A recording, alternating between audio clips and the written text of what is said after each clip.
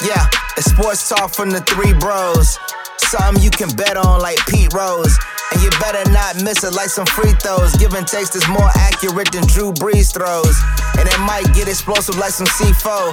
We just giving you a look inside the peephole. So if you got a weak take, you better keep those or get your cheeks swole when you step into the ring with the Amib Bros.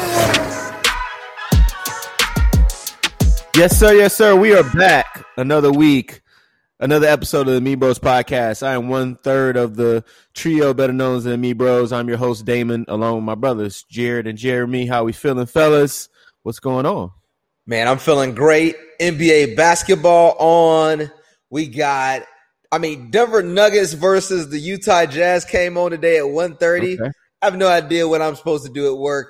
How do you expect me?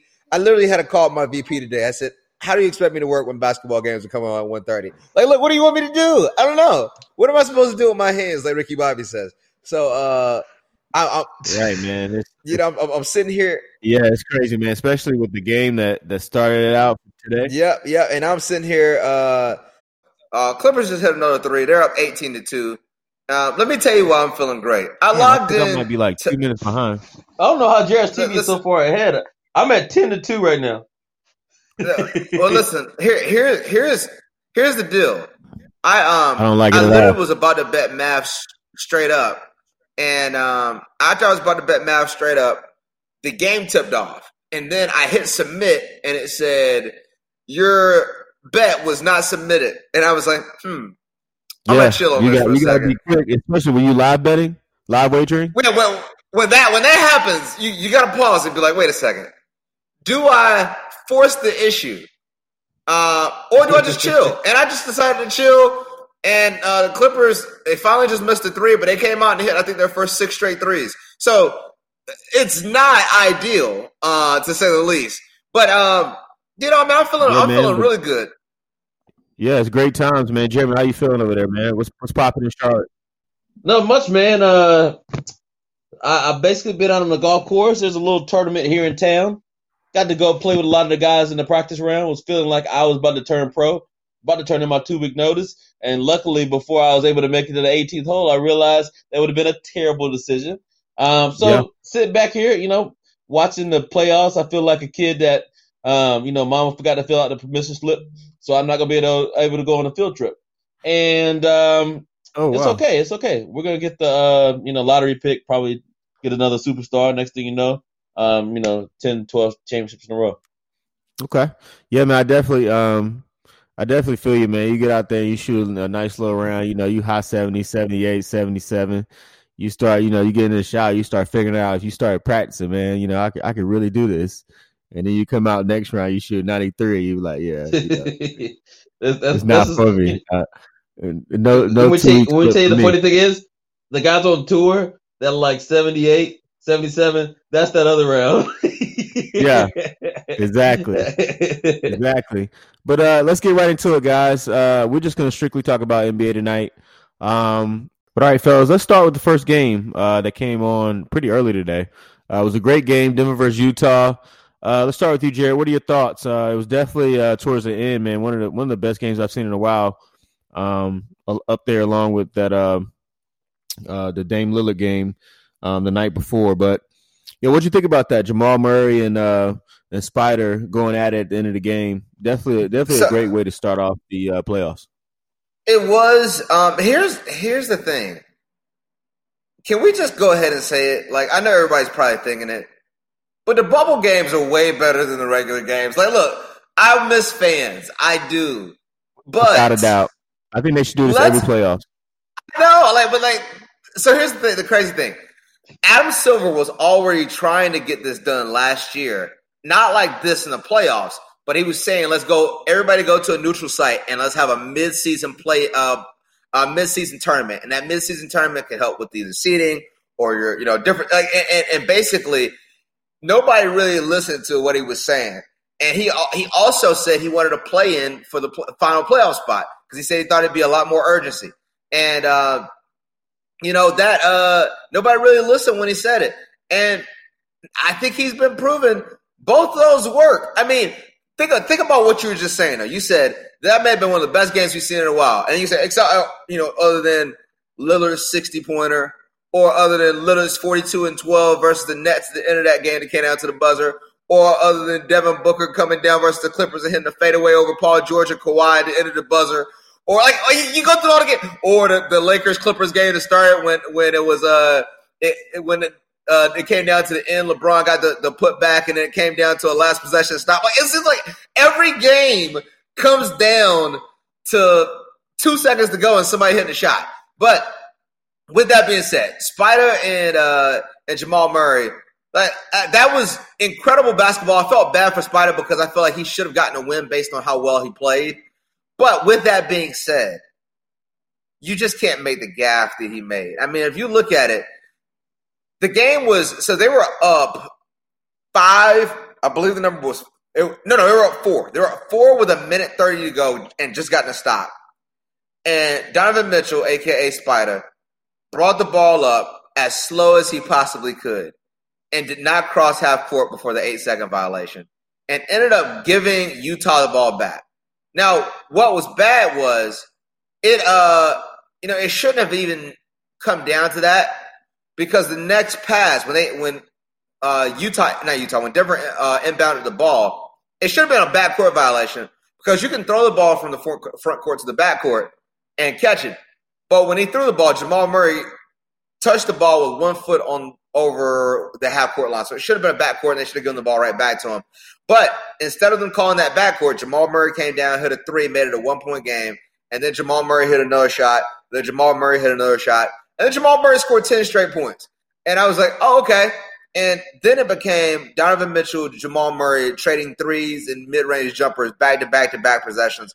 It was one of the most high levels of basketball you're going to see from players that, that same size, athletic ability. I mean, you can get a guy that's like a LeBron and a Paul George who physically can outmatch people, a Kawhi who can get to the rim and take over games. But when you see somebody like Donovan Mitchell who plays like he's 6'7", but really is 6'2", Jamal Murray, I think maybe 6'4", but they're hitting tough, step back, contested jumpers. And I mean, when I tell you, I think it was going to be tough to beat that level of competition. I thought it was phenomenal basketball, and ultimately, I think if you look at Utah, they need. So Mike Conley would have helped. I think Mike Conley would have helped them to get a win. But one of the things that you're seeing a lot more when Mike Conley is not playing, Donovan Mitchell plays better with the ball in his hands. He's not a spot-up shooter. He's not somebody that you can just run the offense for and set up a three and just say, hey, look, we're going to work this. So when he's got the ball in his hands, he's a good enough passer, and he attacks the rim with the ball in his hands. So I think that helped without Mike Conley. But Mike Conley could have eased that game. I think he could have hit some clutch shots down the stretch. And I think he would have been another person that you could have used to defend. Because whenever you're playing right, with the way they were playing defense, if you got Joe Ingles on Jamal Murray, that's barbecue chicken. And I like Joe Ingles. I think Joe Ingles did a really good job versus Michael Porter Jr. or some taller players, but it didn't seem like it was going to be his night whenever Jamal Murray saw him. I saw his eyes light up like it was Christmas. So, great game, but ultimately, I think that showed Denver's just too deep for them. I think that series probably will go 5, maybe 6 games, but I don't see them beating Denver. Okay. So, I have similar thoughts. For one, we got to start giving Donovan Mitchell his props. Nobody really wants to give Donovan Mitchell props for being as good as he is. I mean, this dude literally got in the league his very first season. He beat Paul George and Russell Westbrook in the playoffs. Now, last year, everybody wanted to crown Damian Lillard for doing the same thing. So, I mean, you're talking about a guy who, in my opinion, plays almost like, I'm not going to say he's D-Wade, but he's got a lot of D-Wade in him. Like the way he plays, the way he gets to the rim, he's a little better outside shooter than D-Wade, maybe even a little better athlete. I don't think he's got the footwork of Wade. Wade's much better at splitting double teams because he's probably the best at splitting double teams in NBA history. But I really think there's a really good comparison. And I love watching him play. Jamal Murray came up clutch, made a lot of big shots. He's that Canadian basketball player everybody thought Andrew Wiggins was going to be. And so, or RJ Barrett. I mean, pretty much they've all been terrible. I'll tell you this. I remember watching Jamal Murray play in the under 18 game. So if y'all don't realize, like every year they'll take like the top players from Canada and they'll play the top players versus Team USA. And Canada never won the game. And Jamal Murray, actually, I think it was actually the U21. I think it was under 21 players. And Jamal Murray at 17 had like 35 points, and Canada beat USA. And I remember being like, "Who is this dude?" And then he got to Kentucky and he bought out, and he kept falling in the draft. He fell to 6th, and I was like, "Why is Jamal Murray like?" I don't see anything he can't do offensively. So now people don't like him. He is consistent. But he is the Brooks Koepka. He's the Brooks Koepka of NBA players. Like people, he might be the Patrick Reed. I know, maybe. I don't know if he's as far as Patrick Reed. Brooks Koepka, he's cocky in a sense that like he'll say things that other people are like, I mean, whatever. But at the end of the day, I do think, dude, you're not that nice. yeah, exactly. But I mean, at the end of the day, though, I mean, he's extremely talented. Extremely talented. Yeah, man, definitely an interesting game. Shout out to Spider, shout out to Jamal Murray. Definitely both of them came with that playoff spirit, playoff vibe. So the next game we're going to talk about is the Clippers versus the Mavs. Start with Jeremy this time. What do you think about that matchup? I told Jared very early on this was going to be a sweep. The Mavericks just made a run with Luka out. I know Jared always tells me that Luka's pretty much the whole team, but I never said Luka's the whole team. Oh, Jerry, you always talk about, Luka's taking blah, blah, blah. Luka's good, don't get me wrong. But this whole notion that Luka's an MVP caliber player, stop it. Jeremy's averaging 30, 10, and 9. And he's also the worst defender in basketball. He might be worse defender than Trae Young. But overall, we're gonna keep the Atlanta shade out of Still Hawks fans over here, buddy. Okay, well, yeah. I'm still a New Orleans fan, so we hate Atlanta. Anyway, overall, I'll tell you this: the Clippers just have too much size. From the wing defenders, they can D up on both Porzingis and Luka. Although right now they putting Zubac who had on Porzingis, and he's been eating them up. The thing about Porzingis is you can't guard him with a big just because he's 7'3". You got to guard him with somebody who has a lot of speed and literally can just not let him get into his positions, can stay with him wherever he tries to go, and contest his shot. Jeremy, so I think teams have tried that. I mean, he's matched up. We're watching it live now. He's matched up on Kawhi. I mean, I see Lou Will switching off on him too a little bit. Yeah, but Lou Will can't play defense on anybody. And Jeremy, real quick, what I'll tell you about Porzingis, and people forget this. Like, so Porzingis, when he came back, because he tore his ACL almost 2 years ago. And so last year he missed the entire season. So he came back this year, and this was his first time playing in 2 years. And Porzingis was developing. I mean, he was an all-star his last year in New York, right before he tore his ACL. And so people at the beginning of the season looked at continue. Jimmy was averaging 23 and 9 and was blocking like 2 shots a game. He was clearly an all-star. But with that being said, people looked at him and I went at the beginning of the season like, oh man, he was overrated. And I told people like Porzingis is nasty. And if you've seen him since the lockout, he's averaging over 30 in not lockout, sorry, since the bubble. I think he's averaging over 30 points per game in the bubble. And so this is, usually they say after your ACL, you need 1 year before you're back to normal. And he looks like he's back to normal now. I know I'm a little ahead of you guys. Mavs just took the lead. But, with that being said, I think thanks a lot. Porzingis, you can guard him with some smaller guys, like you said, and that helps because, but if you do that and if you guard him with smaller guys, defensively, he's going to grab you a ton of boards and he's not going to allow anybody to be able to drive to the basket. So I think it helps if you have like a guy that's lanky, like Paul George, I think is the better defender for him. But I don't think that's the solve all because then you end up getting pounded on the boards because he's 7'3" and he grabs 1 million rebounds. Right. Yeah, I agree. I think it's going to go 6. I've got the Clippers winning in 6. I think Luka's probably going to average around 28 to 30 points. I just don't think they have enough when it comes down to it to be able to win in a stretch over 7 games. So we'll see, guys. But it definitely should be interesting. I think Dallas is going to win this game, especially with the Clippers jumping out to almost 12, 14 points up. 16. And, 16. 16 points and letting them come back is pretty crazy. I Some momentum push for sure. I don't think that the Mavericks have a chance. I think that most will get 5 games. Look, the one thing I'll say, and I think Luka's going to develop to a great player. Right now he's got 6 points and 5 turnovers in 7 minutes. But the one thing I'll say about Luka is Luka lives at the free throw line in the regular season. I told Jared this before. I said some of that same Harden stuff that happens is going to happen with Luka because literally I think he's shooting 9 free throws a game for the season, which is just second behind Harden. He's taking more free throws per game than Giannis. So in the playoffs, it's like every time I watch a play, I go, that's really not a foul with anybody else except Luka, and that's not going to happen in the playoffs. So I think you're going to see. Here's the thing about Luka. I think they're letting him play a little bit more. Hey, here's the thing, and he's getting guys in foul trouble.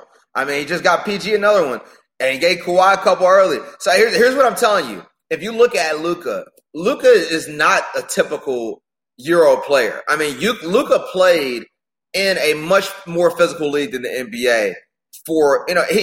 Luka left home as a 13-year-old to go play for a pro team. So he's been although he's 20, Luka's played a lot of playoff basketball. Luka's not soft by any stretch of the imagination. I think here's the thing about Jeremy, and this is what you guys. And this is what Jeremy. Jeremy finds these guys that he talks about negatively. Jeremy Skip Bayless's people, and he'll take guys and he'll dislike them, and then he'll pick apart their games. So I don't dislike Jeremy. I just think he's overrated. Jeremy, we talked we talked a couple games ago, and Luka had in the game 36 points, 19 rebounds, and 12 assists. Sure. And Jeremy told me, how can you look at a game and say he's overrated when he's dropping, like Jared said, 35, 19? He's doing it on because he's doing it on 30 shots a game. No, damn it. And Jeremy said, damn it, no, we got done with the game. And Jeremy said, he sat out and they won. No, damn it. Jeremy said after that game, he's like, I didn't think he played that well offensively though. And I was like, Jeremy, he was 12 for 24 from the field. That's not what I said. He shot 50% from the field. Don't miscategorize what I said. I said when I watched the game, I didn't walk away thinking, man, he played great on offense. It was just like I looked at the stat sheet and saw, man, he had a lot of points. But what I told Jared was, and Jared will leave this out, that's the best defense I've ever seen Luka play because he was actually playing solid defense in the game.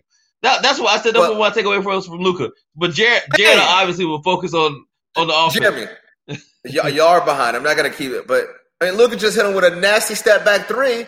I mean, and they're out 4 at the end of the first quarter. I mean, Jared, I'm just telling you. Call out what's happening. I know we're done with that. But I just, when you said that, and then he had Reggie Jackson on him, he created about 9 feet of space and had step back 3 on him. I'm like, look, they were down 20 in this game. They were down 22-2. And they're at 4 at the end of the first quarter. You can look at Luka and you can pick apart his deficiency. He's not a great defender, although I can look at when he went out the game when they were down 16 and he came back in and they were down 2. But we can look at that point. Part of them getting down was Luka turned the ball over a couple times on some reach-ins, and then Luka got hurt. But the reality of it is he's got a team full of shooters, and he's got, as I told you beforehand, I picked before this game, if you guys that don't know, I picked before the game, and you can look at my Twitter and then Me Bros podcast Twitter page because I referenced myself in the pick. I said this game, Luka's going to have a 40-point triple-double. Porzingis is going to have 30, and the Mavs are going to win this game. And I said, they're not winning the series. They're going to win this game. Does 10 turnovers count as in the triple-double? And he may have 10 turnovers. If he does, he'll have a quadruple-double. But with that being said, I tagged Mark Cuban in it, and I said, once this happens, I need a retweet. So, guys, be on the lookout for Mark Cuban to retweet it because he'll retweet a lot of stuff. I mean, the reality is, apparently you can email Mark Cuban and he'll just respond to everybody's email. But with that being said, I think Luka Doncic is going to be able to still at least – I think the series is going at least 6 games. I wouldn't be surprised 7. And it's not because I think that the Mavs are a great team. I don't think they are. I think where everybody looks at the Clippers, and the Clippers have this season never been what people have said they are. Now, you can look at it and say they've had a lot of injuries. They've played like 6 games where everybody's played at the same time. I will agree. But or you could look at it and say they've beaten the Mavericks every time they played this season. They have, but that means nothing to me because, as I mentioned, Porzingis, completely different player since he came back from the bubble. But with that being said, I think the Jeremy, bubble games. I don't remember that game, but what was the score in that game? They won by 15. Was that a game they actually played where everybody played? Yeah, it was I want to say it was the game after they lost to the Suns. When Devin Booker hit that shot. I want to say it was 127 to 113, I think. The Clippers for the season, they're really talented. They haven't been what everybody has claimed them to be.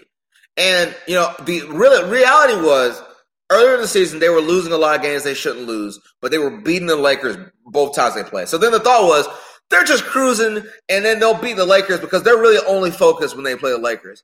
And then by the time you get to the end of the year, you're like, all right, now they've lost their last 2 to the Lakers, and they're still losing games that we should. So I think the misnomer is that like the Clippers are going to run away with this series, and I think they'll win it. I think Luka's getting at least 2 games. I'm picking them to win this game tonight. 40-point triple-double from Luka, 30-point from Porzingis. Be ready. All right, cool. Let's Jimmy, you want to respond to that? You want to move on to the next one? Yeah, I was going to say one more thing. I mean, the Clippers are 49 and 23. What was that? What would that break down to over a course of a full season? You said it as if they have tremendously underachieved. I'm just going to do some quick math. Divided into 72, 50, 54, somewhere in there. Yeah, I mean that's what teams do. Like I think that's like what the Cavs record was when they won the title. So, that's what Portland was last year, though. Huh? That's what Portland's record was last year. They won 53 games. Like I'm not telling you. If you do it over the whole season, it's 56 games, 56 wins. 49 over. Okay, so 56 wins. It's a solid season. I just don't think they've been what everybody has claimed them to be. I really don't. I haven't seen it. So I expect with this game, I'm expecting the flaws to show. And the flaws are, as great as defenders as Kawhi and Paul George are touted as being, they're not the defensive players they once were. At one point, Kawhi, you can make the argument, may have been the best defensive player as a wing that we had seen since maybe Scotty. He's still a great defender. He's not what he was. He's a good defender. He's not what he was at one point. I think a lot of. So he's still a great defender. I don't think he's a first-team All-NBA defender anymore. And at the time, he was defensive player of the year back-to-back years. And Paul George, I think, is an okay defender. He's good, but not like what he once was. I think they're who are the great defenders if they're not great defenders? Who are the great defenders on the perimeter? Like, they're not the defenders like Pascal Siakam is at this point, or Giannis is at this point. Jared, quit playing. They're not. Have you watched the Raptors play? I'll give you Giannis. Yeah, I've watched Siakam play. Siakam's a solid defender. We'll see. Next topic. I'm not about to say. All I'm gonna tell you is Dallas had 38 at the end of the first quarter. I don't think that's going to be an anomaly. All right, fellas, let's keep it moving, man. Another game that came on after that first Jazz and Nuggets game was the Nets and Raptors. The Raptors pretty much controlled the game from the start of the tip. I was a little disappointed in how Brooklyn came and how they prepared, but let's get into it, man. Jamie, what you think about that? This Brooklyn versus Raptors matchup? Overall, I really like the. I like the Raptors to run through it, but I like the way that Jacques Vaughn is coached overall through the bubble. I don't like the way they looked, but I like the way they still tried to fight back, and that's one thing I want to you want to see from a coach. I would like to see them be competitive. Really, if for nothing else, I'd like to see Jacques Vaughn keep the job, and if they get blown out, I don't see that happening. But on a positive side, maybe he comes over to my boys. I doubt that happens, but whatever. Overall, I don't see that series being very competitive. I think it's going to be a blowout by the Raptors. And then I'm looking forward to seeing likely Celtics versus Raptors next series. I think it's going to be a great matchup. Raptors looking good, man. Kyle Lowry, yeah. Kyle Lowry was a poor playoff performer until last year. And then all of a sudden, he's like, he got the confidence. And now it looks like he seems to get better as the thing's going on. I'll tell you exactly what it was. He had a number one last year. So he's like, man, I really got somebody who can take me there if I don't have it. So it takes the pressure off. When you got DeMar DeRozan out there, you know good and well you might have to go out there and score 40 for y'all to win. There's nothing. There's nothing replaces the feeling and the fact that you've been there before and you actually won it. Like now you have no back, pressure. Like you. Yeah, it's like you going back to your favorite tournament. Thinking about tennis. Or any tournament. If you go into the semis, finals every week, first round, you're not really thinking about losing. You're thinking about how can you conserve energy. And get it done. I feel like they're definitely in that mindset to where they want to get done and rest. So I mean, but here's what I will tell you though about that series. And one, man, my boy Luka's talking smack to Patrick Beverley like it's nothing. Anyway, I think when you look at the Raptors, they came out on fire, right? I don't think that game was indicative of what we could expect from a normal Raptors Nets game. Nets came out not really hitting. I was looking up. Well, the Nets don't play defense. They're not great defensively. But I looked up, and it was like Van Vliet was 6 of 7 threes. And I was like, all right, like if they're going to shoot like this, I mean, and literally it was – and the Raptors have great ball movement, but the Raptors don't have great shooters outside of – Lowry's streaky, he can hit. Van Vliet's a great shooter. Like, Siakam's not a great shooter. Anunoby's a pretty good three-point shooter. Like that, but they were hitting all of it. I mean, I'm out there watching everybody get hot, and I don't think that's something you can look for and expect to be the reality. And sheesh. Anyway, I don't want to talk to you guys about what's going on in this game, but I can tell you, I wish I'd have made my bet. I wish I would have made my bet. You already are, dog. This is like the 6th time. Yeah, like I'm gonna mute your mic. It'd be tough to do a podcast that way. I'll keep it out. Go ahead. Anyway, I have nothing else to say about that series. It's gonna be a blowout. Let's move right on to another more competitive game. Shout out to my boy Jalen. He did his thing tonight. Celtics versus 76ers. The Celtics came out the 8-point victor. Let's start with you, Jeremy. What do you think about this matchup? What do you think about the Celtics, man? Brad Stevens always seems like he gets his guys ready to play. What'd you think about this game? Overall, I mean, it's a solid game. I fully expect the Celtics to win the series. And if they don't, I'm actually cheering for them to lose the series. And I'll tell you why. People have been talking so much junk about my boy Kyrie for so long. I'm hoping they lose the series so they can say, oh, yeah, look how they look now without Kyrie, huh? How about that? But overall, unless Joel Embiid averages 45 and 15, they really have no chance. Al Horford has been absolutely awful this year. Almost makes you think he wants to retire after this. Josh Richardson, I don't think he's going to be able to get it done. And I don't think Tobias Harris is a good enough player to really make things happen. So overall, I don't see the Celtics really being bothered maybe 6 games. And I think that you're very quickly going to see a Celtics versus Raptors matchup. And I think that's going to be a great series. I think we won 7 games. And to be honest, the way it's looked so far, I would say that looks like the best likelihood to be the NBA Finals pick. I don't think the Bucks are going to get there. So here's the thing I look at. One, I want to point out, Jeremy proved my point. Because I said earlier, Jeremy takes these guys that he likes and he has the guys he dislikes. And he Skip Bayless and like roots against those people. So now I want you guys to listen to what he just said. Jeremy said, I'm kind of rooting against the Celtics because of how they talked about my boy Kyrie. I want you to take that for face value because it just proved the point I made. It's really not about the Celtics. Let me explain. It's not really about the Celtics. It's really about Jared and the other LeBron fans who have literally turned Kyrie into the biggest scapegoat.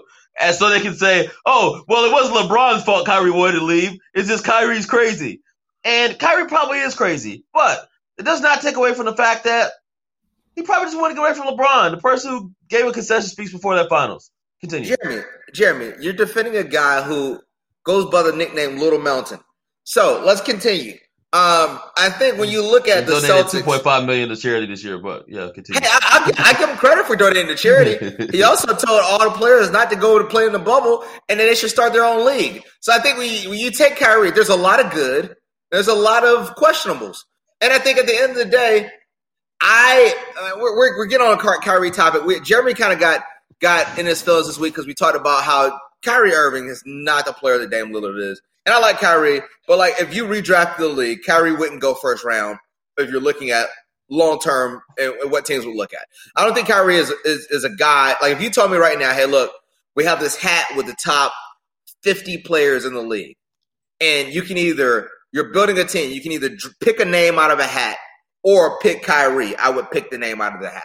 Because I think you have a much better chance of building a winning team. That's literally just but I mean, if you do the same thing with Grant Hill in 2000, you can have the same exact argument. I mean, at the end of the day, it has nothing to do with his talent. It's the fact that he can't stay healthy. You take away his injury proneness, even though that's something that you have to focus on.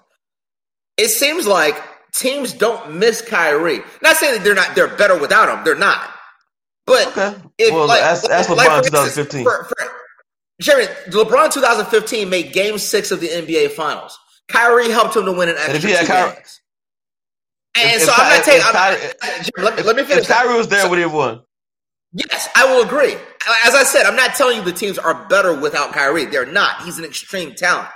But Jimmy Butler leaves a place, and as you talk about, you see how much the team changes. Chris Paul, as impactful as Chris Paul is, you watch Chris Paul go to OKC and a team that was not projected to win many games at all, and they're now favorite versus the Houston Rockets. Great players go places, and when they leave places, you saw when Chris Paul left the Pelicans, all of a sudden they were not competitive anymore. You saw every team LeBron leaves, they're not competitive anymore. And you can say that's because the teams are built around LeBron. You can make that argument. Well, that's because the NBA sabotaged the Pelicans because they didn't want to give them to the Lakers. But either way, at the end of the day, when you look at how teams function without Kyrie, there doesn't seem to be a significant drop-off. And I think a lot of that has to do with as talented as he is. We're on a way too personal Tyree rant. Yeah, but last thing on that, I think the positives that he has as a player and offensively are outweighed by the negatives he brings to the team and his defensive liability status. So, I'll throw one more thing on that before you go to yours. When I say personal, I don't mean, just for the listeners, I don't mean personal like personally against Kyrie. They just personally have time and emotions invested in Kyrie and LeBron's relationship. And, they still throw one more thing out. Value and how well they perform together or how well they do it apart. And here's the thing. People said LeBron has had success without Kyrie, and since then, Kyrie's teams have won more than LeBron's teams until this season whenever he got Anthony Davis. But that's another subject. Anyway, I was going to say one more thing on your Damian Lillard thing. Because we had that conversation this week. As Steph Curry, as Klay Thompson, who they really be going against. Dame Lillard wasn't playing with LeBron. We're right along. Real quick, Dame, let me go. I still didn't tell you about the series. I expect the series, Celtics 76ers, to go 7 games. Everybody looks at tonight. Tonight, Jaylen Brown played unbelievable. Jason Tatum played unbelievable. They both had 30, I believe. I think Tatum, had 33. I think Jaylen maybe had 28 or 30, somewhere around there. And that game it still came down to a bogus foul call, flagrant one on Al Horford versus Jaylen Brown, where it turned into a 6-point play. That was ridiculous. It was nonsense. Let them play. If you look in the regular season, the 76ers went 3-1 versus the Celtics. And they still have no answer for Joel Embiid. Joel Embiid was in foul trouble this game, and they still had a good chance to win that. I expect the Celtics to move on. I expect that series to go 7 games though. Well, one more thing on that. I was just gonna say one more thing on that point there. Yeah, I mean it's actually about the series. Yeah, overall, I would agree with you on some points. I think that Joel Embiid could, make something happen. But I think another thing to keep an eye on is Gordon Hayward. He rolled his ankle pretty good towards the end of the game. And if Gordon Hayward is out, that could make the series a lot more competitive as well. Because I don't think he's a superstar, but he's definitely an above average starter. So another thing to keep an eye on. All right, are we ready to move on beyond the Celtics and the 76ers? Yes. We went into some open wounds when it comes to Kyrie and the Celtics. So yeah, those Sixers. Let's talk about these. Let's talk about these games that are going to be happening. Actually, when we drop this, going to be on the same day, but we're going to be previewing because we record the day before. But anyway, first game up, Magic versus the Bucks. I'll just go ahead and give you my 2 cents on this. I think the Bucks win by an average of 11 points, and I think they sweep them. So let's start with Jared. What do you feel like is going to happen in this series, and how many games do you think it's going to go? I think the series is going to go 5. I got the Magic winning 1 game. I think one of the things that people look at when it's so the Lakers struggled in the bubble. I think everybody can admit that. And I think everybody looked at it and said, all right, well, are there problems with the Lakers? But I think what people don't realize is the Bucks went 3-5 in the bubble. And if you and those 3-5 probably should have been 1-7. They played a game versus the Celtics where Giannis had 5 fouls. He drove.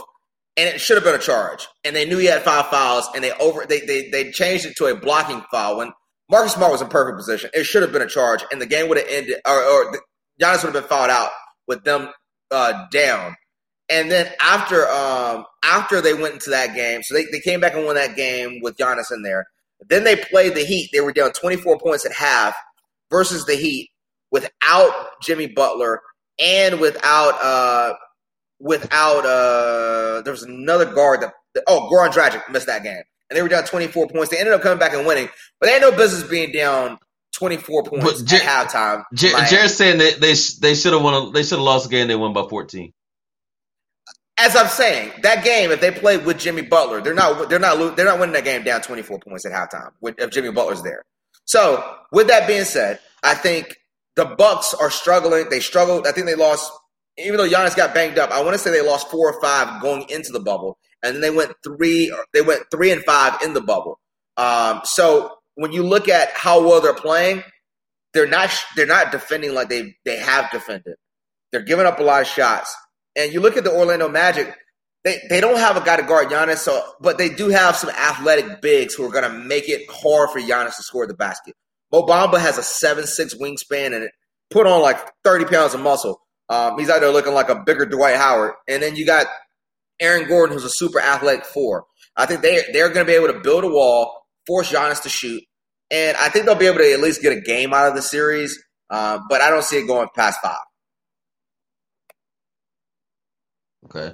Yeah, I would agree with a lot of that. I think the Bucks are a little overrated right now. They don't look like seeing Luka with ice on his ankle, that doesn't look good. Anyway, yeah, I don't think they're going to be able to make it out. Now, the team that I think they could make it out of the East against would probably be the Celtics more than anybody, mainly because the Celtics have absolutely nobody to guard Giannis, and I remember watching that last year. Literally nobody could guard him, and I think Pascal Siakam could do a pretty good job on him. But other than that, I don't see them getting out of the East. I could even see them struggling with their second round matchup against the Heat. So overall, I think they're probably going to sweep, but wouldn't be surprised if the Magic get a game. The Magic are pretty terrible though, so I wouldn't count on it. Yeah, man, I tend to agree. Maybe the Magic come away with 1 game, but I think that the Bucks are definitely going to be going into the second round convincingly. Let's move on. Your boy TJ Warren versus Jimmy Buckets, the Heat versus Pacers. It's gonna be a tough series, man. I'm really looking forward to that game. It comes on tomorrow at 4:00. The Miami right now, or not the Miami, but Miami, they're a 4-point favorite right now. I think that's a little aggressive right now, but we'll see, man. Let's start with you, Jimmy. Who do you have coming out of the series? I got the Miami Heat. I think it's going to be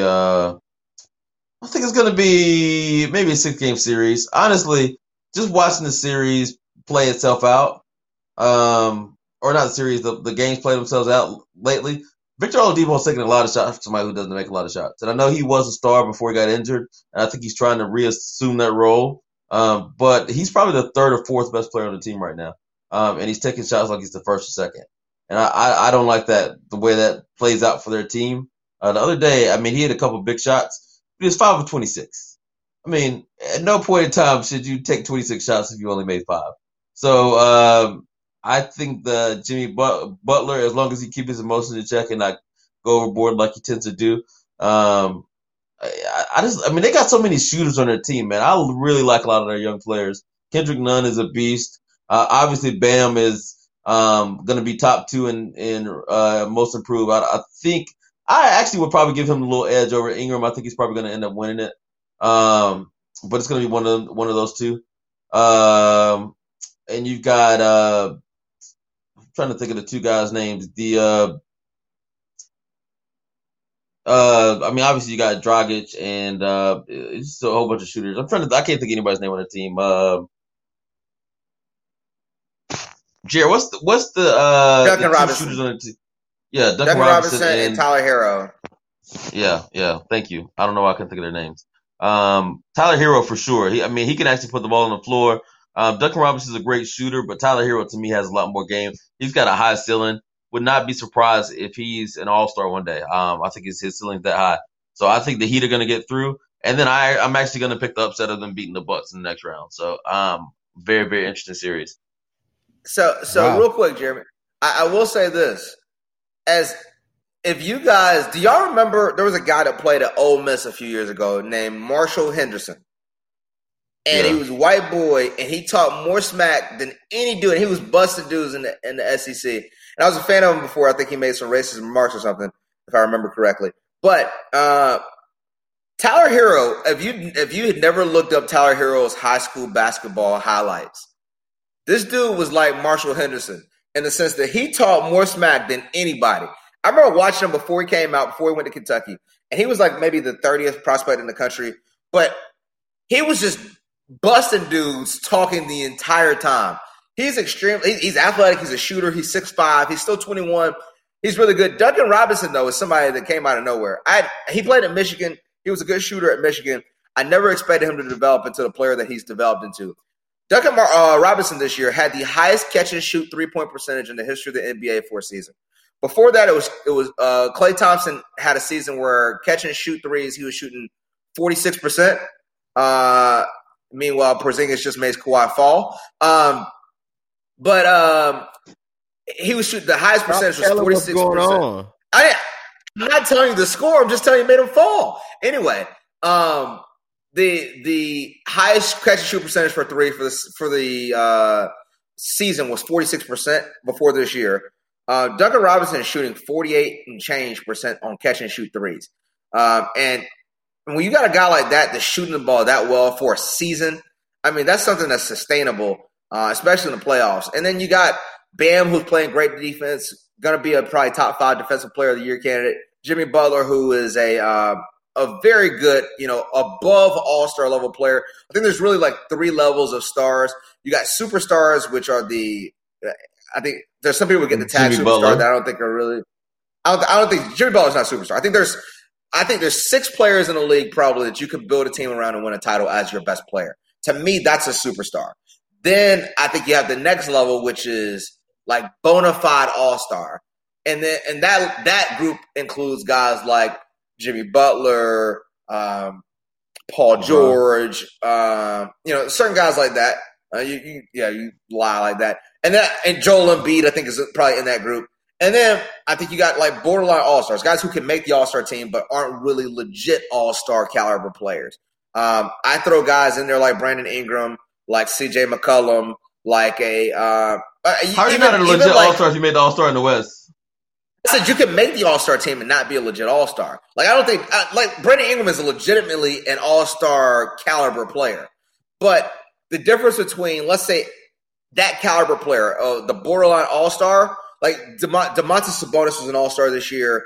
Like the difference between that player and high-level NBA player, the difference between him and Jaylen Brown, T.J. Warren. Like there's not a very big difference.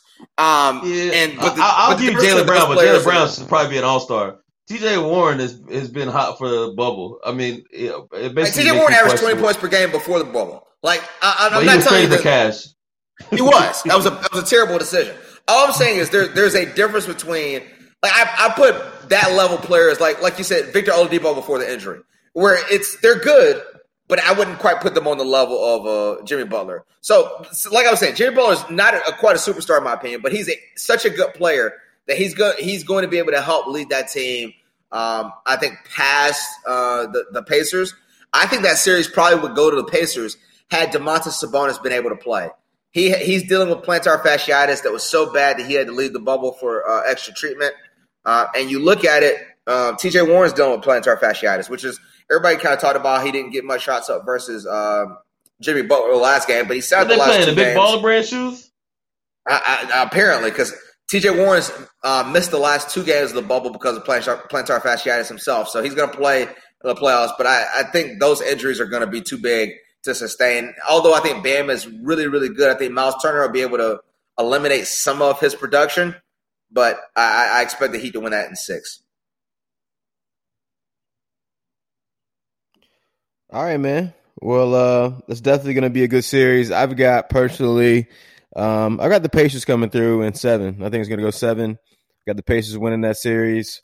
I think T.J. Warren and a couple other complimentary guys are going to come through, and I think Miami, they're good. I think Jimmy Butler is all in his head. I don't know if he has enough.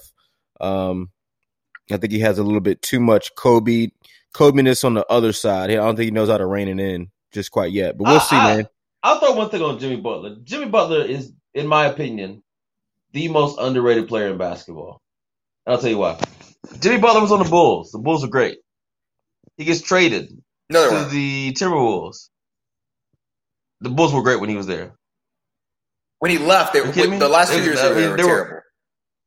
They were great early in his career, but he wasn't the star on the team. But at the end of the career, remember him and D Wade and Rondo, those Bulls, they were bad. That was that one. I mean, they were up on the Celtics to win the series before Rondo got knocked out, got hurt for the series. The year right before he left. They were the 8 seed. Yeah, okay, but they were a good team. So, he goes to the Timberwolves, 35-win team.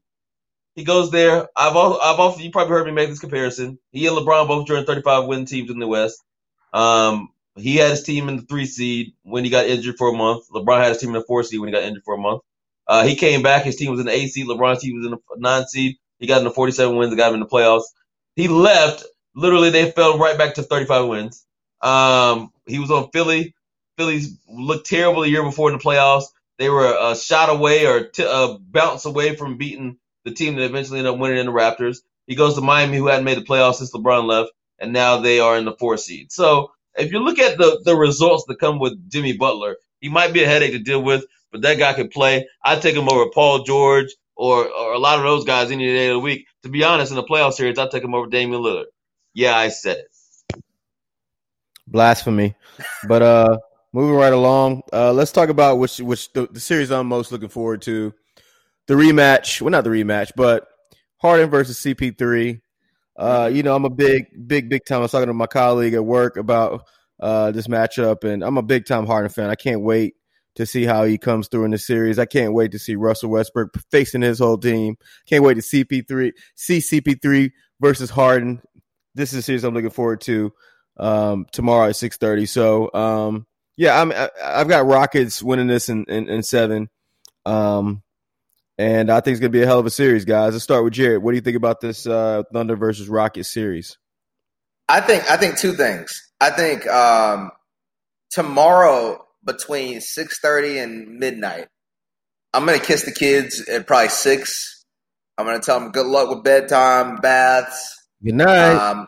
Hey, guys, I hope you guys have a fantastic night. No nightmares. Be great. Bye-bye. Dude, 6:30, I get CP3 going versus Harden in this series, and then I get Lakers, Portland afterwards. Like, what am I supposed to do? What do I do with my hands? We deserve this. We've been cooped up in the house. No live sports. Not like we're gonna have any football. We'll see. It's a whole nother subject. But we deserve this. We deserve this 3.5, 4 hours tomorrow. Well, some of us deserve it. Us that wore masks deserve this. The rest of you guys can kick rocks. I mean, like boulders. Anyway, back to the series, the actual series. Here's what I find interesting about the series. OKC is now favored to win the series over the Rockets because of the injury to Russell Westbrook. If you look at it, this would be so. First off, I'm not sure anybody pays any attention to the cities. There's certain cities that have reputations for certain things, right? If you look at Cleveland, sports-wise, they are terrible in nearly every sport. Browns always overhyped, they lose. Cavs have been terrible every year since 95, without the exception of the years LeBron played there. And the Indians haven't won a World Series. They made the World Series a couple years ago, but before that, they hadn't been in the World Series since I think 96, whenever that was. The Indians generally have good teams, though, at least. Since Terry Francona got there, they have, yes. Before Francona, it was a while. With that being said, Houston right now has a reputation of leveraging their entire futures to win right now. My Houston Texans, I mean, we've traded more first-round picks, I think, the last 2 years than we have had first-round picks in our franchise's history. The Houston Rockets traded all these picks, and they keep trading picks, and they keep doubling down on trading more picks. You guys realize that to get CP3 contract off their hands, they had to trade 2 first-round picks and 2 first-round pick swaps with OKC. So if they lose this series to OKC, they essentially gave 4 first-round picks to let CP3 leave to beat them in the playoffs.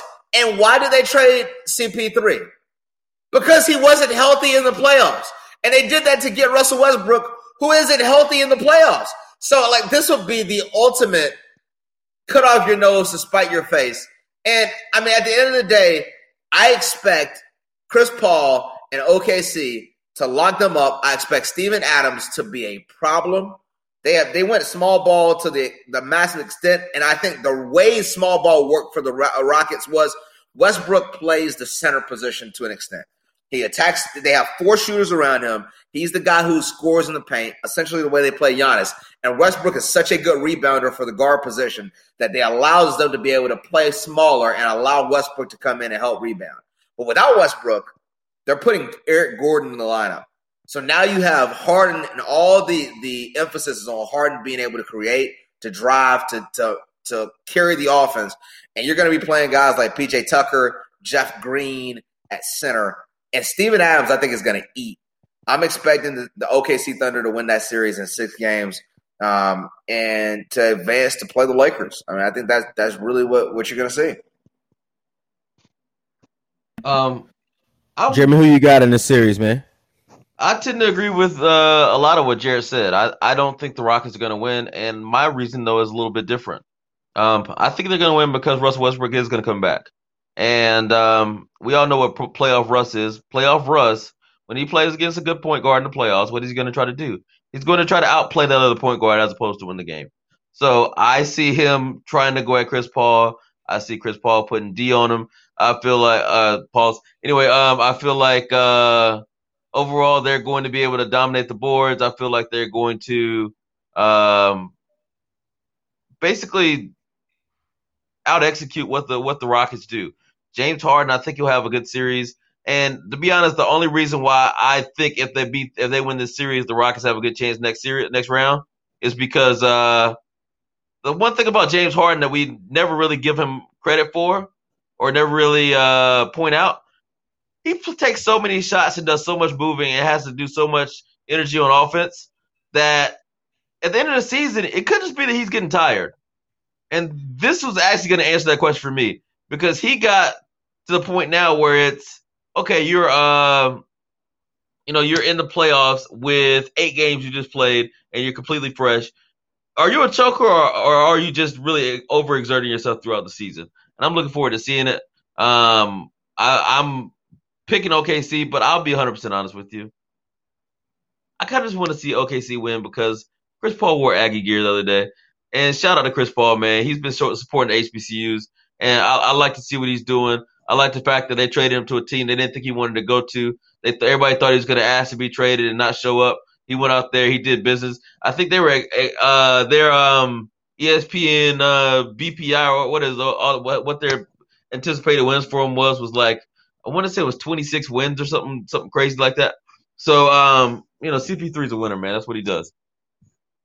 Yeah, there are only 3 teams that before the season that had the win projection and still beat their win projection in the shortened season. It was the Lakers. Their win projection was 51.5. They won 52. It was OKC, which I believe theirs was 30, and they won like 38 or 40, whatever the net number is now. And it was the Grizzlies, whose win projection was 26 and got to 35 or somewhere around there. So CP3. Now here's the other part though. Before the season, everybody thought Chris Paul was going to get. They thought that Pat Riley was going to go after Chris Paul to get him to the that would have been so good. Heat. If Chris Paul would have went to that team, man, they would have been so. They might have been. They might win the title. I mean, literally, imagine Chris Paul with that many shooters to pass to, with a big in the post, and defensively him and CJ Butler locking up on the perimeter with rim protection. Literally, CP3 getting in the lane, throwing up alleys to Bam, and if you try to go for that, you go kick out the Tyler Hero and Duncan and Robinson. It'd be crazy. That was the whole talk. That was the talk before the season was they thought because Butler was kind of campaigning for it, and it didn't happen. But price probably went up a ton on CP3 now. Yeah. All right, let's move on to the last and final game that we're so much doing a lot of anticipating for, man. The Lakers versus Portland. Obviously, Portland coming off of an amazing few games with Lillard basically averaging 50. Let's start with you, Jamie. What do you think about this series? I am kind of torn on the series, and I'll tell you why. In the past, I felt like Damian Lillard has some very, very clutch moments in the playoffs, and he also has some moments to where he's come up very, very small. The one thing I'll say about the moments he normally comes up small is normally against teams that have really good defenders. When he played against every time he plays against the Warriors, I mean, he's going against Clay, and he struggles with Clay. And whenever he's going against, like when he went against the Pelicans, Drew Holiday basically clamped him up. So playing against the Lakers, I don't think he has to deal with that because they don't have one elite or even at this point better than average perimeter defender. And so I think Damian Lillard will get going. And I actually, nobody's talking about this. I'm looking forward to seeing what Carmelo does against LeBron. I think Carmelo's about to get LeBron buckets, personally. You got to think about it. These guys probably been playing together since they were kids. And it's just one of those things. I'm not saying like Carmelo's at the level where LeBron is now. This is his last chance. Yeah. It's one of those things. I mean, people forget about how washed people said Evander Holyfield was before he beat Mike Tyson. At the end of the day, sometimes you just get up for stuff, and I think he's going to get up for this series. So I actually expect Carmelo to average 20 a game, this series at least. So I think the series could be, slightly competitive. The problem is they don't have anybody to guard LeBron. LeBron literally can probably get to where he wants to on any given time, and I think Anthony Davis is a matchup problem for them. When he played against the Blazers in the playoffs 2 years ago, he averaged 35 and 12, and they had nobody to go against them. I don't see that really changing. Nurkic is not really good enough. I would like to see them play Hassan Whiteside a lot more. Hassan Whiteside averages 4 blocks a game. I feel like he can move his feet and do a pretty good job on Anthony Davis, as good a job as anybody can, until he pulls him out, too far from the rim. But if you got Anthony Davis standing out shooting 3-pointers, it's not really his game anyway. I think this series is going to be 7 games won by the Lakers. But I wouldn't be surprised if the Blazers win. It's one of those series that I think the Blazers are going to win tomorrow night. And then I think it's going to be like one of those games where, okay, LeBron is going to go in and show, okay, I'm LeBron. But I think it's going to come down to a long series, and it's going to be decided on whether or not the Blazers could just get lucky and knock a whole bunch of threes down. Because if they get hot, there's not really anything you can do. They can't stop you on offense or on defense. So I'm looking forward to seeing this series a lot. The Lakers have not looked good since the bubble return. Now, some people will say maybe that's the hey, we're already basically locked up the 1 seed before we got here. But offensive efficiency, the Lakers starting five in the bubble has the worst offensive efficiency of any five players that have played together at any point in time during the bubble. That's over 1,800 combinations of players, and the Lakers starting five at the dead last. Now, do I think that's going to continue? No, but can I count on Kyle Kuzma to knock down threes or make shots? No. Can I count on Danny Green? 2 or 3 games probably. I mean, if you're going through, I mean, the person who was really good before the break, yeah, Jim, I was just saying, I think the intangibles of what you're saying about the Lakers. I think, you know, they definitely had a home court advantage when they were, you know, outside of the bubble, and now it's just like all these kind of different players are stepping up, and I don't think they're kind of their role players, if you want to call it, have stepped up and really shown you know, what the other teams have. And it's one of those things too where not everybody responds the same way. Like if you look at, for example, you could look at, you know, obviously I cheer for the Pelicans. You look at what Lonzo looked like coming back from the bubble. He was playing great before he left, and he looks terrible now. If you look at, I would say the same thing I would compare to Caruso. Caruso was playing very well before the break, and he plays hard, but in this bubble, he just doesn't look like the same player. And I really think they're going to be desperately in need of Avery Bradley. Avery Bradley was a great perimeter defender. Who could probably bother Dame or at least CJ, and really give them some issues. But with him being out, him opting out, there's really no perimeter defense. So I'm looking forward to seeing if AD shows up and is all day, or if he's another disappointment. Because we know from game to game he can pretty much give you 40 or he can give you 4.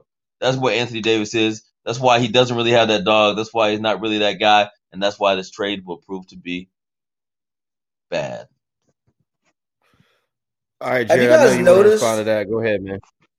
Have you noticed that Jeremy just keeps proving my point? As he tells the story, he says, this is why this will prove that AD, the trade was bad and I was right. Jeremy literally picks based on the narrative that he wants to come back around. So at the end of the day... No, wait, let me correct that. If I pick it ahead of time and I still say it's going to happen, you can't say I'll pick the narrative to go with it. I said what was going to happen to begin with. I told you. You said before the season that you weren't sure that the Lakers were going to make the playoffs. Jared, when we did our preseason pick, I said that they traded their future away. Say that. But when we did our preseason picks, I said the Lakers traded their future away to be the Houston Rockets, to maybe make the conference finals a couple times, and then to fall off the face of the earth. That's what I said in our preseason picks. Overall, Anthony Davis is a great talent, but he has absolutely no heart whatsoever. And this is a win now season. If the Lakers lose this year, the trade was a failure because they could have gotten Anthony Davis this offseason.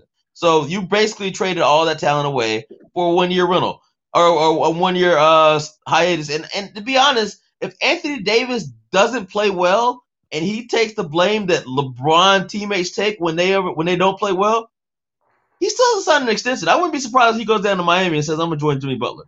Just saying. They've still got money. Jeremy, first off, this is not their only year. 2, Anthony Davis isn't risking his I'm not saying it's their only year. I'm just saying I'm not saying it's their only year. I'm saying that this year they could have gotten him next year. So they could have had him without trading the talent away and maybe could have gotten him next year because you never know. He may have stayed in New Orleans. Maybe he plays with Zion and Drew Holiday. They make the playoffs, and all of a sudden he's looking at wanting to stay. Like I think everybody gives the analogy of they would have done this or he would have stayed. There's no telling that he would have stayed. Like at the end of the day, Jared, I want you to give an objective Lakers opinion on what you feel so far and what you honestly expect going into the first playoff game. I honestly expect them to win this series in 4 or 5 games.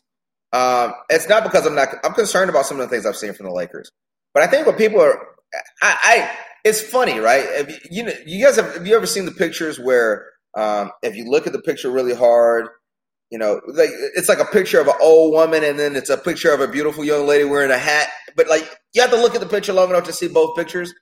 And there's somebody you argue with the picture about. And they're like, no, that's a picture of smoke and mirrors. No. There's a picture. Oh, that one's of an old lady. You're like, no, it's of a young lady. I feel the same way watching Portland play because I'm like, you guys can't be watching the same thing that I'm watching because I know I'm watching Portland play, and my main thought process is this isn't sustainable. Dame Lillard is shooting. What is it? What is he shooting? 100% threes over this period of time, and 44 for the bubble. Reality, 44 for the bubble. He's averaging 50 and 9. He's playing bad teams. Half of them are sitting out starters, and they're winning by combined. They won their last 4 games by combined 11 points, and during that stretch, Damian Lillard averaged like 45 and 12, or 45 and 10. I'm sorry. So like. Jerry, you said that. Well, I'm not meaning to interrupt, but you said they're playing bad teams. The only one they played one team that didn't make the playoffs, and that was the Grizzlies who they put out of the playoffs. That's the only team they played in the entire bubble that didn't make the playoffs. But think about this: the 76ers without Embiid and Ben Simmons is a bad team. You play the Brooklyn Nets with nothing to play for in that game. That's a bad team in that situation. I mean, as I said today, I think the Raptors played really well, shot outstanding. But when they have nothing to play for, you're playing for your playoff lives, and you let it come down to Karis LeVert taking a jump shot. Like that's an awful, awful situation to put yourself into. And then you look at the other games they played over the last 3. They played Memphis, who without Jaren Jackson, that's a bad team. And then you played what was the other game that they barely won during that stretch? I'm trying to remember. You talking about the game right after that? After they played the Clippers, they beat the Brooklyn. They beat the 76ers. They beat it wasn't the Mavericks, was it? It was somebody else like that. It was. I mean, they played some solid teams. They played some teams that had nothing to lose. And it really was boiling down to, all right, can we, at the end of the day, get a defensive stop? And the answer was no. The answer was absolutely not. And I mean, I think when we look at it, and that's why I say when I'm looking at the series, my main thought process is like, how are people thinking this is going to be a series? I mean, they don't play defense. Jerry, you talked about them playing against bad teams. The Lakers almost got beat by the Nuggets starters in the fourth quarter. I mean, by the Nuggets 8th through 12th best players of the team. Did you watch the game today? The Nuggets backups were what won the game. Morris was the best player on the team before Jamal Murray took over. Yeah, that doesn't mean they would have beat the Portland. I think at the end of the day, I think if you look at it, Portland's defense is so bad. They've had to play playoff games for the last I don't know how long. I mean, they've been playing playoff games for at least a month. I mean, since the bubble started back. I expect the Lakers to be able to pound them in the post. I don't expect them to be able to do anything defensively. And I expect when it's all said and done that the series is going to come down to can the Portland Trail Blazers get a game? I don't think it's going to come down to if the series is competitive, if they have a chance to win. I just don't see that at all. And you're basing that case, so you're saying the Lakers will look better than Portland? Yes, they have looked way better than Portland. In the bubble? Yes. Yeah, in the bubble, y'all look terrible. Absolutely terrible. You guys haven't looked good in the bubble, but it's definitely going to be an interesting series. If you can't stop TJ Warren, what are you going to do with Damian Lillard? But Jeremy, here's the thing: you can look at the Lakers had games that they wanted to win, and they had games that they needed to win. The games that they needed to win was versus the Clippers. They won. They needed to win the game to lock up the number 1 seed versus Utah. They won. Then they lost to the Rockets without LeBron. They lost to one of the teams without AD. You look at the Pacers game. The Lakers led the entire game, and TJ Warren shot 13 for 22 from the field. He's 6'9", hitting 6 of 9 3-pointers. There's nothing you can do about that. He hits a step back floater off one leg over Anthony Davis that rims around, goes in. He has a 3-pointer step back over LeBron. Like, you have a guy that's 6'9" is shooting threes like that. Like, there's nothing you can really do. So at the end of the day, I think the Lakers played fine. I think we missed a lot of shots. You looked at it, the 3-point shooters were shooting terribly. But I think they're going to get wide open looks, wide open dunks and layups. They have, and lastly, they have Trevor Ariza opted out. So they have nobody to guard a wing. Everybody that's giving me this, oh, look at the Lakers are really going to miss Avery Bradley. Please explain to me why the Lakers went 12-1 in the regular season without Avery Bradley before the bubble. Avery Bradley has never, ever been that critical to the Lakers' success. But all of a sudden, they shot the ball poorly, which Avery Bradley wasn't going to help tremendously with. And they didn't play great for a couple games. We beat the Clippers the last game before. I mean, he pretty much won. What, he had 6 threes? Jeremy, that was in February. Like it was literally 2 months. That's when the Lakers were winning. That was 2 months before the coronavirus. It wasn't like no. That was a game. But Jeremy, he had a great shooting night. But Danny Green can give you that same great shooting night. J.R. Smith can give you that same great shooting night. Deion Wood. There's so many players on that team can get hot. Trust me. Let me give you the opposite side of that though, and from what you're saying, and I will agree with that. It's not all Avery Bradley, but take this into consideration. How many times do you think this season had the Lakers going into it where they didn't have the crowd on their side? Not a lot of arenas. It's every home game, pretty much probably outside of Utah and Denver and places like that. They're pretty much always the fan favorite. They always got the crowd on their side. This is the first time probably all season they're having to generate their own intensity. And some people don't necessarily respond to that. I think that's my point, Jeremy. I agree with that. What are you saying, Jared? I was saying I think that explains the struggles in the bubble. That doesn't explain the struggles in the playoffs, right? I may need put this in perspective. Damon and Jeremy, we play college tennis. If we were playing Morgan State, I didn't really, and I didn't have a chick that was coming out to watch me play. Look, I might get down 3-0 in the first set. From to Morgan State back in the day.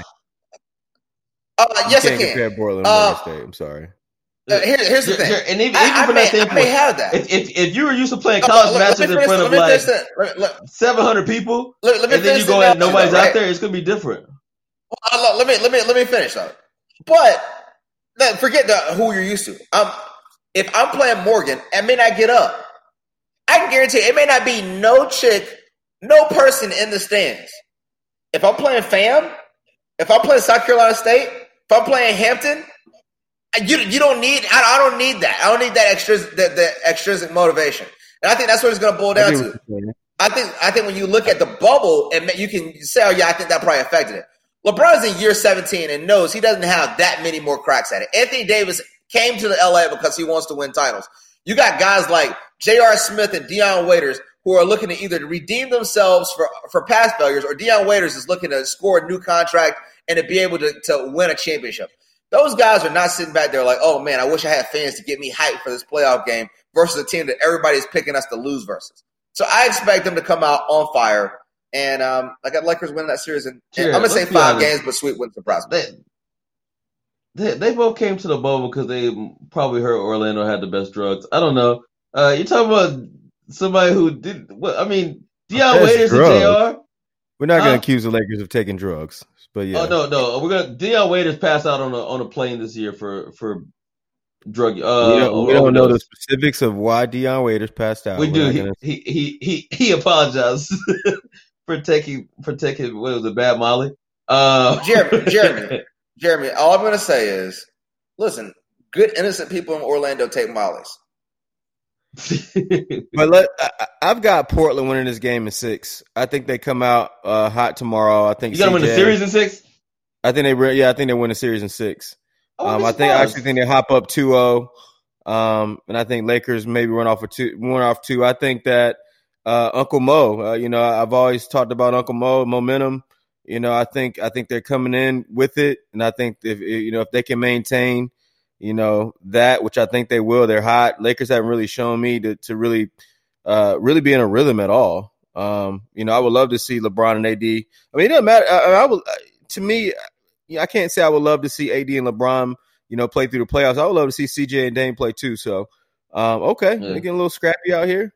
Good, Porzingis. I like how he's not trying to let Smart Zubac. puck him because he tries to think he can Marcus puck Morris, everybody. yeah. He think he can puck everybody. Yeah. The Morris brothers did beat up some dude really bad in the offseason and had felony charges before they got dropped. But I think Porzingis was dealing with the Russian mob, which is probably a little bit more dangerous. Yeah. And you got to think about it, too. The guys they're probably beating up are probably like 5'11". Like, So, Damon, since you're picking Portland, I will give you the opportunity that I gave the same opportunity I gave Jeremy. I told Jeremy, I will take the Lakers plus 2 games. Meaning this. If Portland, if the series goes 6 games, nobody owes anybody. If Portland takes it 7 or wins the series, I will pay. If the Lakers win in 4 or 5, you pay me. All right. That's a bet. What we got on it? 50, 100? What are we doing? 50. I'll do 50 on it. Because the series isn't going past 5. All right, let's do it. Yeah. The only reason the series doesn't go past 5 is Damian Lillard does not show up. Yeah. No, it's not. Because, here's the thing. Damian Lillard, first off, Damian Lillard's probably not going to play great. Here's why. Because there's a certain amount of time you can be on fire. And Damian Lillard over his last 4 games is averaging like 45 points on 45% threes and like 55% from the field. That's not sustainable.